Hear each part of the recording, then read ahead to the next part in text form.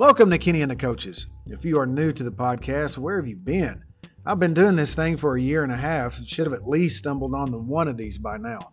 But for those that don't know what we do here, I talk with coaches and people associated with high school sports in the great state of Oklahoma. On this 22nd episode of Season 2, I talk with Garber boys basketball coach Fletcher. So sit back and listen. I mean, you coaches and players don't have anything to do for a few days since the OSSAA dead period started today. Here's my conversation with Coach Fletcher.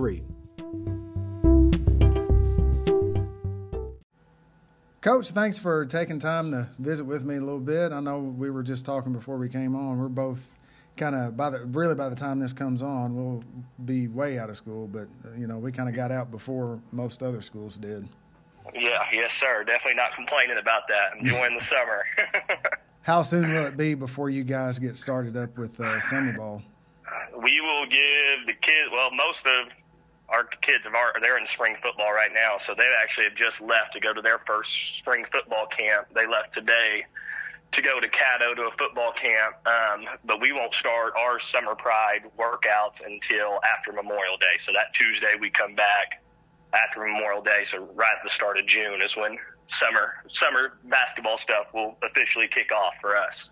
Now, are you pretty big on getting them in the weight room over the summer too? Because I know, I think anymore, you're a younger coach, so I'm a lot of older guys. It's like, let's just get in the gym and start shooting weights. In basketball really wasn't that big of a thing, back 10, 20 years ago. But are you bigger on kind of getting them stronger? Yeah, that's one thing that we definitely emphasize. Our summer program is really good. All the boys, regardless of what sport they play, football, basketball, whatever they play, they're expected to be at Summer Pride workouts that start up in the mornings and lift, and we'll have them go through. Really, it's kind of a three-phase deal. They'll have like a lifting station. We'll have some agility footwork station, and then we'll have a flexibility station. So we kind of split the kids up between all the coaches here and kind of rotate them through and get them a really good workout in, working on flexibility, quickness, strength, and get them in and out in about an hour. And then that's when the kids will come over after then and get shots up, which I think is perfect because you're not really, if you're getting shots up immediately after, that muscle memory is still going to be in tune, and it's something we definitely do emphasize.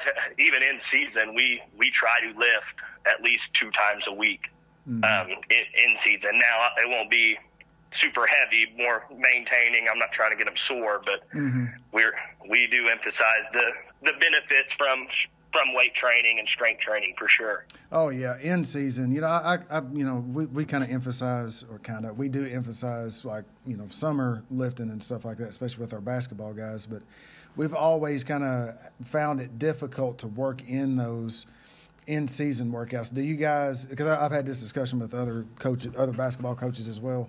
Do you guys have in school lifting periods aside from your normal athletic time? We do not. There's kind of talks that may come, but it looks like it's not coming before next year. So we just have to make sure when we're doing our weekly practice plans, finding those 2 days, and really that'll be kind of one of those days where we'll lift and then we'll get some shots up, and then it's more of a mental day after that. We'll watch film and break things down from there. So yeah, I just know it's tough at small schools like Garber and at Empire to kind of find enough elective time to find a place to put those guys in weightlifting. I know it's easier for bigger schools, but it's always like to kind of see what other schools do in that in-season thing, because it can be tough, unless you just are dedicated to doing it, because it's easy to go, yeah, we need to work on this today. We sucked at blocking out, so we need to really work on blocking out instead of lifting weights today, Yeah, no, I'm with you, especially when it gets to that grind of January and February where you have 4 or 5 games in a week sometimes. It's difficult to find the right time to do it, but we try to still, even if it's just a body weight and we use it as conditioning, we try to still kind of focus in on it throughout the year. Yeah. Talk a little bit about your journey to Garber. How did you end up there? I was at kind of run down really quickly, I guess, is I went to college at Southwestern, and I got in with one of really great mentor of mine, one of my really good friends. I worked for Wayne Anderson, who did 3T training there in Weatherford, and I worked for him for 5 years. I mean, that's kind of where I got introduced to the coaching and all those type of things, and learned a ton from him. Got lucky enough to be the graduate assistant at Southwestern for the men's team under Terry Evans. His first year there, I got to be his graduate assistant, which was an awesome experience for me, and learned a ton. And then also Coach Music, who's now at ORU, the girls coach there. I got asked to do like women's scout team for their girls team when they went on that run and got to the national championship. So honestly, that was a lot of fun too. Learned from her, and then got a call from Mr. Granger at Snyder after my first year as a GA, and accepted the job at Snyder. Enjoyed my time there. We had really good 2 years. A lot of fun. I loved the community there, the way they supported not just the boys and the team, but like just as a whole. Yeah, they're a really good community, really good school to work for. And after that second year, we made the state semifinals, got beaten overtime, and Mr. Jones, Coach Jones, who was the coach here at Garber, was kind of stepping back from the coaching role of it and just was going to focus on being the superintendent. And had a conversation with him, met with him, and it just felt right. I mean, I'm sure you kind of know when you leave an interview sometimes, I mean, you leave and you kind of know, hey, I want that job or not. And it was one of those I was super excited about, and was lucky enough that I got the job here, and it's been an amazing 2 years here. How supportive is the fan base at Garber?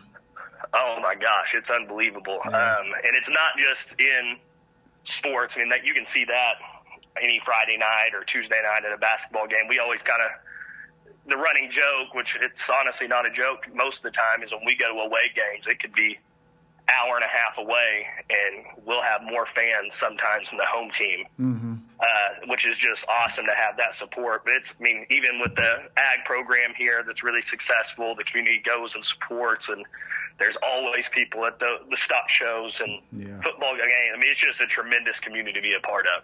Yeah. Now, I kind of read an article over, kind of Coach Jones, kind of seeing you coach in the state tournament, and I kind of read up on that situation. Was that going into it? I know you said you were excited about it, but I would just imagine if that were me and I'm going into that situation, was there any kind of stress with that, being like, oh, the guy that was the coach is still there kind of watching me, Yeah, I get that question quite a bit. And really, that never crossed my mind. Maybe it's just because of our conversation went so well from the get-go that I knew he was going to be supportive and have my back. But really, I thought it was great for me because he's experienced. He's had a very successful coaching career. And if I ever had any questions, I could just walk down the hallway, and there's a great resource for me. So instead of looking at it like he's looking over my shoulder, I was like, this is awesome because I can use him to help me out if I ever have questions or anything like that, which he was really, really good about. Yeah, and there's a coach kind of in this area that had stepped down from being football coach, and he moved into the AD role, and he hired another person. That sometimes, when you know that it's time to stop coaching, because this gentleman, his name's Kenney Ridley, he's a real good guy. He had said that he felt like the kids needed a fresh voice, a new voice. That takes a big person to be able to do that. Most of the time, those type of people are the type that are not going to be, the first time you lose a game, they're not going to be talking to the community behind your back. They're going to be the ones that are sticking up for you, being like, hey, hey, it's just one game. I know what this guy can do, and that stuff is big, especially when you figure out that is the type of person that you're going to be working under, or taking over for that's still there. I think that's a huge thing. And even like, just for your, I guess, mental stability, I guess is the best way to put that. Like you said, I mean, it sounds like you kind of had that mentality going in that, that guy's going to be there for me and I don't have to worry about that. And that is huge. Yeah, no doubt. And I mean, just having, now he was the superintendent here my first year. He's in charge, and he's been through the grind of his season, so he understands a lot of what's going on throughout a basketball season. You don't have to explain most things to him because he gets it more than anybody. I'm kind of going off track here a little bit, but you were talking about being in the state tournament, and that kind of reminded me of how. And you said you lost in overtime. How intense and how just I don't know if a lot of people realize that how much is like one little mistake mean in state tournament games, because it seems like unless you get like a juggernaut like a Dale or something that's just going to kill everybody.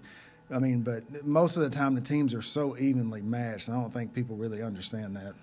No doubt about it, and that's kind of what it's fun, and I want to be a part of it every year if I could. Obviously, that's the goal, but it is definitely a grind. You get to the state tournament, and a lot of people say there's luck has a lot to do with it sometimes, because the way the ball bounces could be the difference between a win or a loss. But that's where you're in a hotel room and you're staying up till 3:30, 4 a.m. trying to scout as many games as possible before the next day, just to find that one little thing that could be the difference. And that's really what it boils down to, is when you get to that point, like you're saying, every team is so evenly matched. Every team has good coaches, good players, they have an identity. And so you have to be locked in or you're going to get sent home. Man, and we're probably both a little biased on this because we both coach basketball, but do you think that basketball is probably the toughest sport to win a state championship in? Just because you have to go through so many games. Football's got its physical, it's a physical game that you need a week of rest for. But it's just those, in a regional week, if you lose, you've got a grind to get back to the next week. Yeah, and I agree with you. Just like you're saying, it's just so tough, and that's why the goal is always to try to stay in that winner side as long as possible. But even on that winner side, it can get really, really hard, and you're praying every night that you aren't in foul trouble or you don't roll an ankle or like all those crazy things that it happens. It can knock you out, and you may have a really talented team, but it's just the way it goes sometimes. Yeah. Now, how close do you think you guys are to getting back to the state tournament? I think we're close. Next year, I think we'll have a really good team again. We got beat this year in the game to go to area, so that regional consolation game on which I don't know if you saw the video. We got kid hit like a 3/4 court shot at the buzzer to beat us. I was thinking that was your game. I wasn't going to bring that up, but I thought it was. Yeah. Yes. So that's what knocked us out this year. But we graduate. We had one senior. The rest of my team is sophomores. I didn't have one junior this year on the team. So we kind of bring back a ton of experience, and they'll be a year older, a year stronger. And it's this group here, which it's been like this, maybe just that's the type of community Garber is. They just love being in the gym. So there's just kids that, Brett Howery, he's been logging his shots since he lost. He'll be a junior next year since we got beat out, and he's already shot 25,000 shots since the end of season. And so it's just having kids like that are always fun to coach, but also it makes my job a lot easier because I know they're working on things outside of when I'm there or not. Man, yeah, absolutely.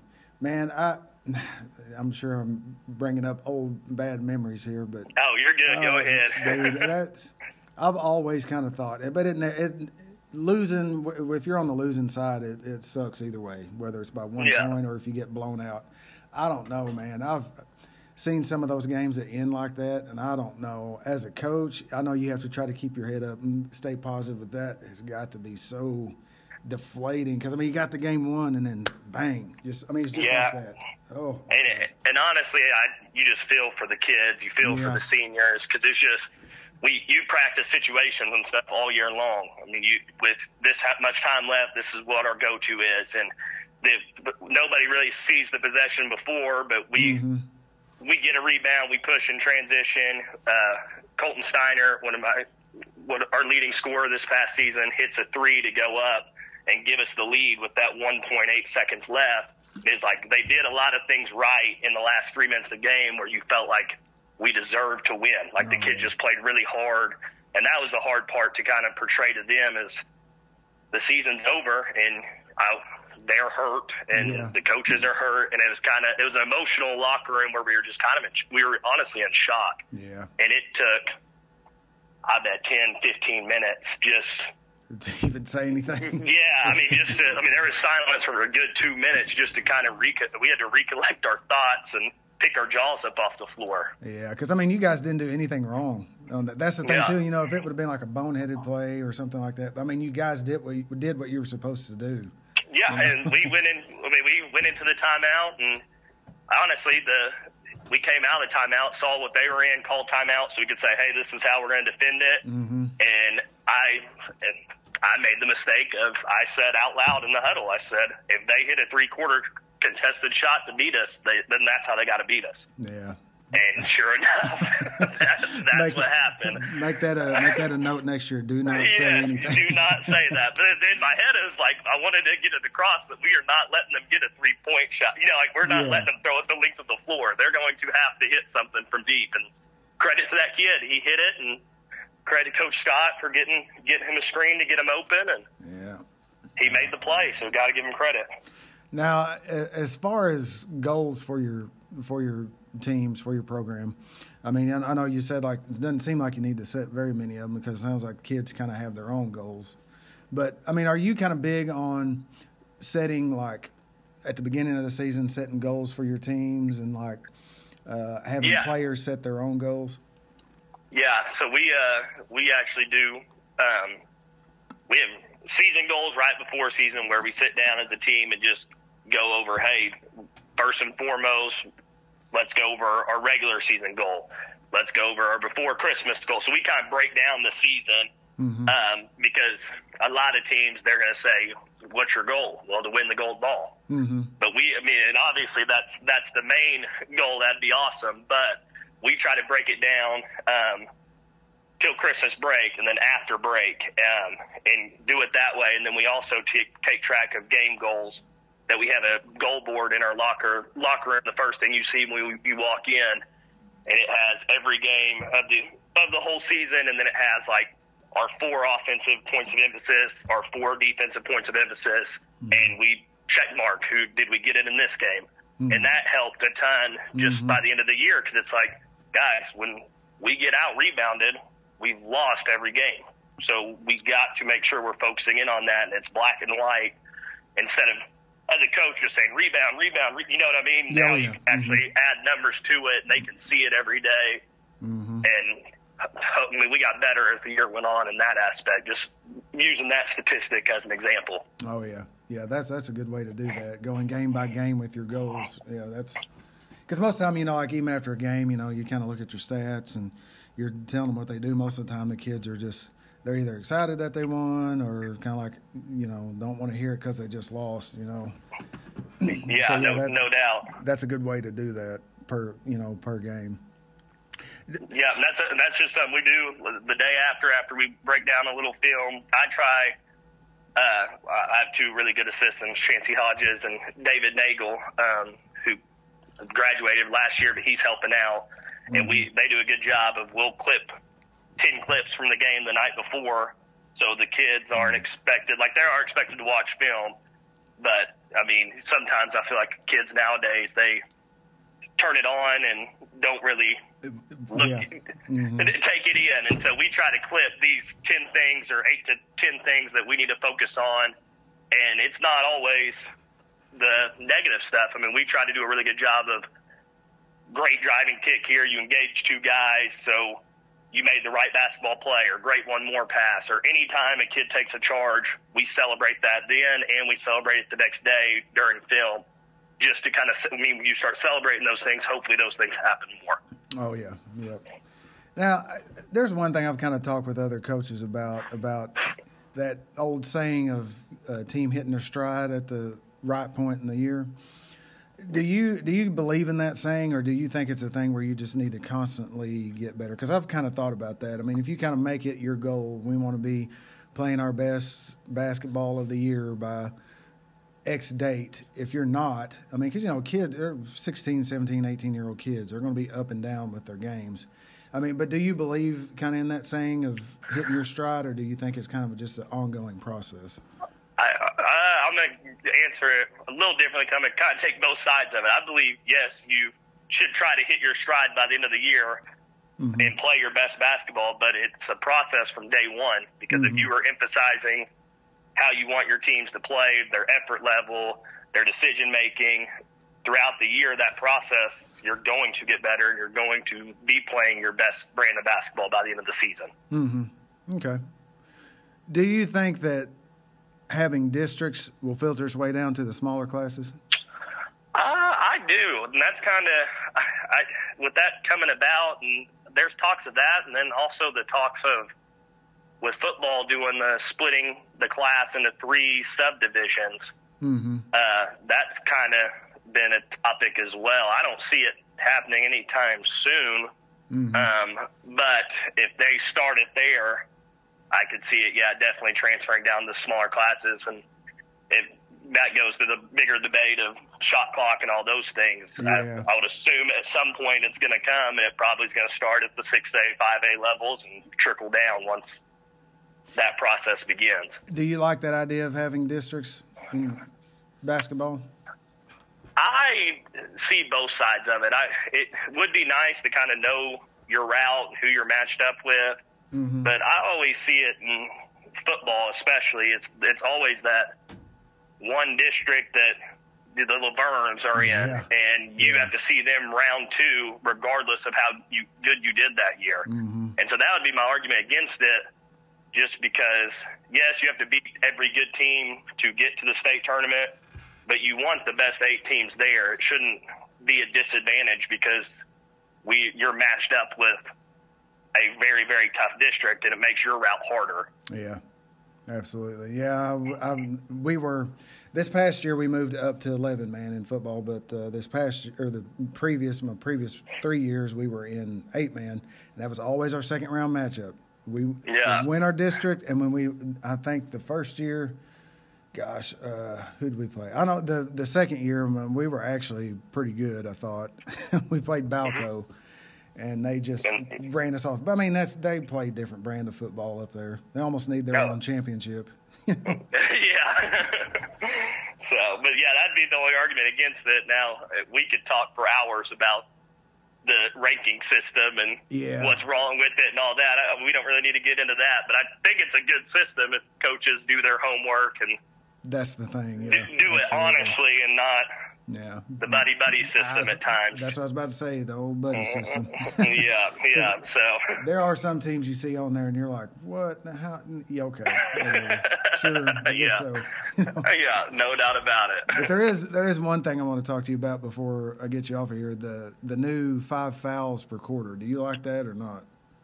I do. I think, and I've just with it being so new, I haven't really had a chance to research technically how it's going to change the game. But I do like the thought process behind it that we can adjust after the first quarter if it's getting called very touchy, and it gives you the opportunity before you give up, let's say 7. I mean, there's times this past season where you've probably seen games as well where teams are in the bonus the whole second quarter. Yeah.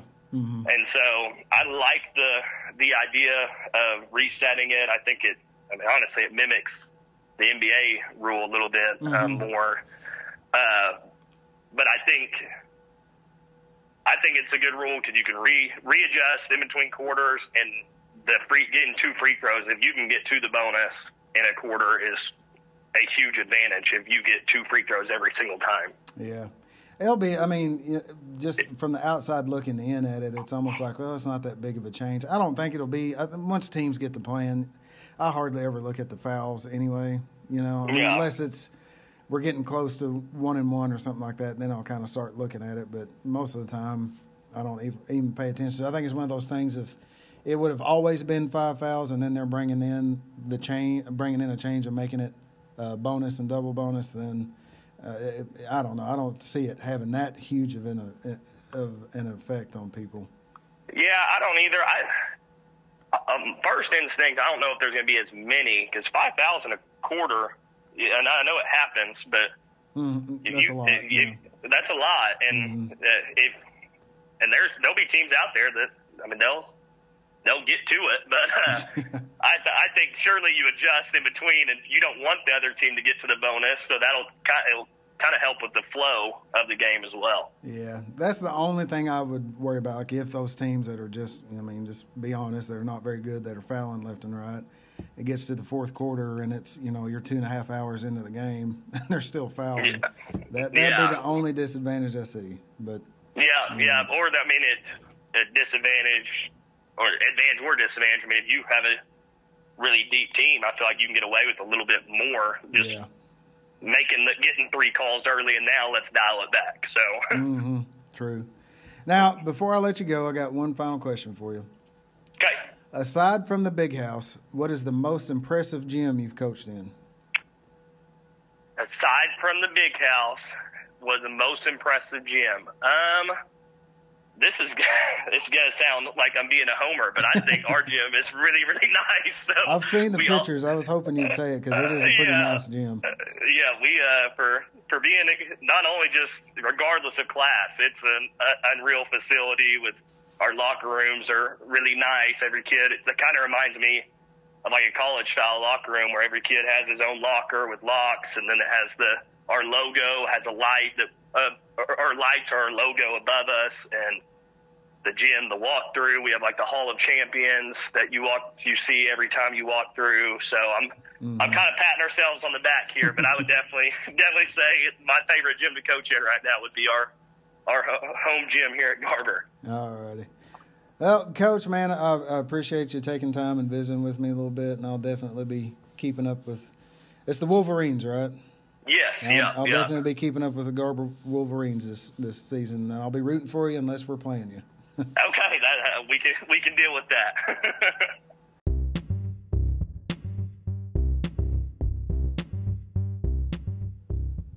Thanks to Coach Reed for being on the podcast today, and thank you for listening.